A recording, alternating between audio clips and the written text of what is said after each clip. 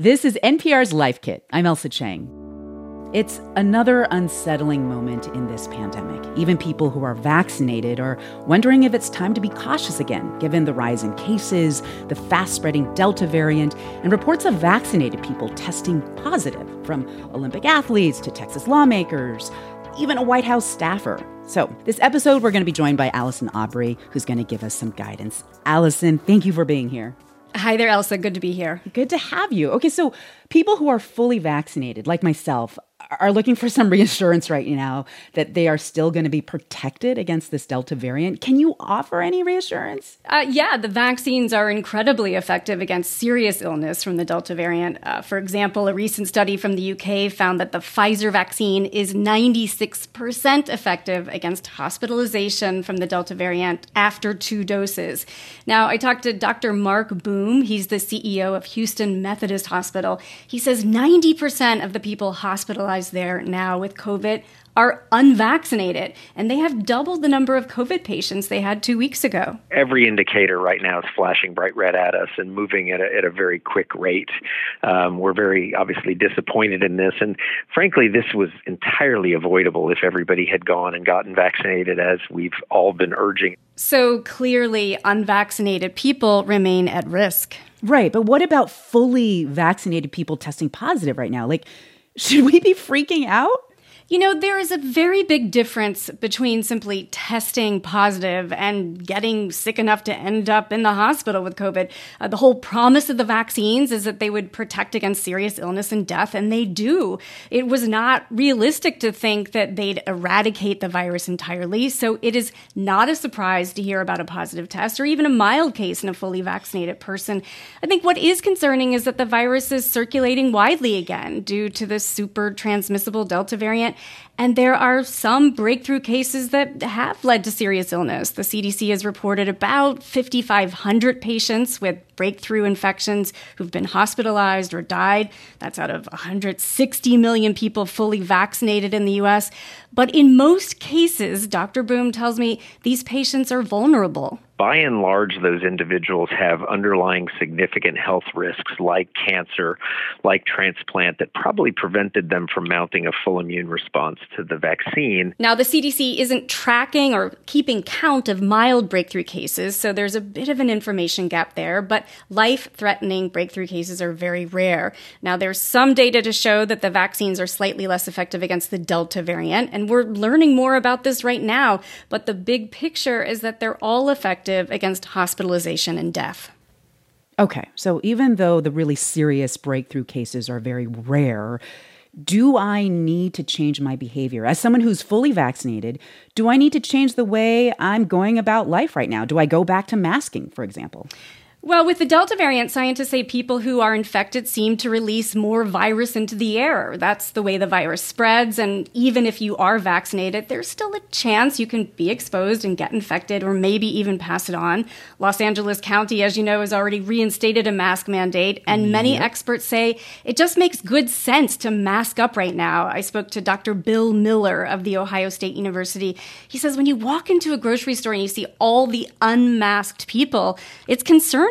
It doesn't make sense to see 95% of people not wearing a mask when we're nowhere near that target level in terms of vaccination. So I personally continue to wear a mask. And this is especially true if you have kids or immune-compromised people in your household who may not be fully protected. Right, but do most infectious disease experts agree with Miller? You know, every infectious disease expert I talk to says this is the time to be cautious. You don't have to cancel vacation plans or lock down, but masking is a simple and effective step. In fact, the American Academy of Pediatrics is recommending all kids 2 and up and staff be masked when school starts again, vaccinated or unvaccinated. So do you have any particular guidance for parents of unvaccinated children? You know, children under 12 are probably the least protected group in the country right now because they can't be vaccinated yet. And while it's true that most kids typically don't get too sick from COVID, they do get the virus and they can spread it. So some experts say that children who get infected with the Delta variant might have more symptoms, but overall there's not too much concern that a significant number of kids are going to end up hospitalized. That doesn't seem to be the case. I'd say certainly there's still a reason to keep your kids masked up in public, not only to protect them, but also to prevent them from spreading it to more vulnerable people. And one useful tip here is that if you want your kids to stay masked, model that behavior. Do it with them by masking yourself. That way they're going to be less likely to be resistant. So, okay, if you decide to mask up, are homemade masks okay, given how contagious the Delta variant is? I mean, are they enough to keep us safe? You know what? The experts are really telling us that given how contagious the Delta variant is, you gotta put your best mask on and make sure they're really well fitted. Double them up if it's a cloth mask, and make sure that it's got that snug fitting. I mean, really over your mouth and your nose. The masks work by keeping respiratory particles that contain the virus out. So the more fitted, the more snug it is, the better.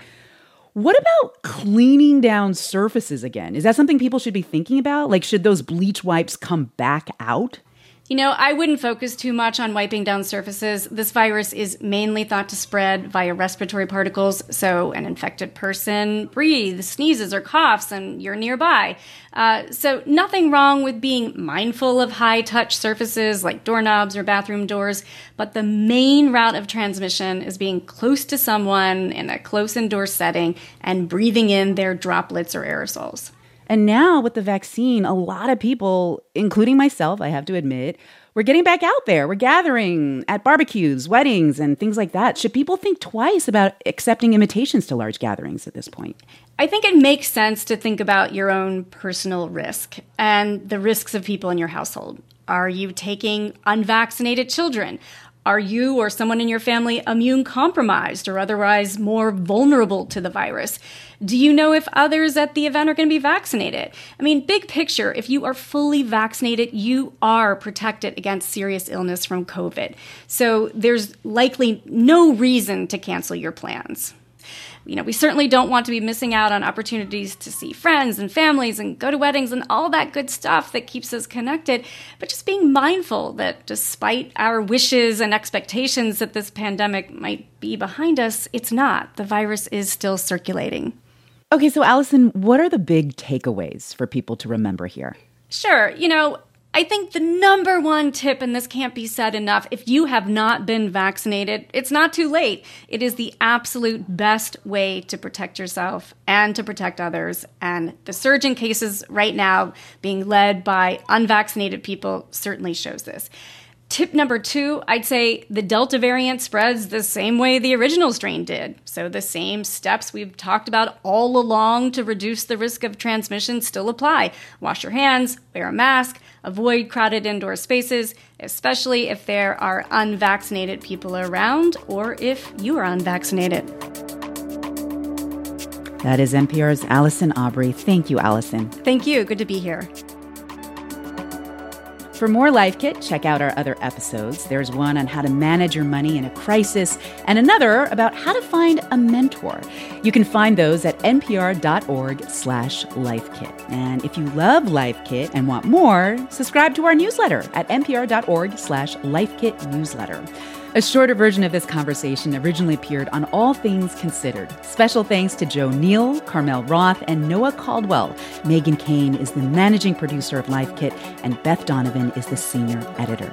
I'm Ailsa Chang. Thank you for listening.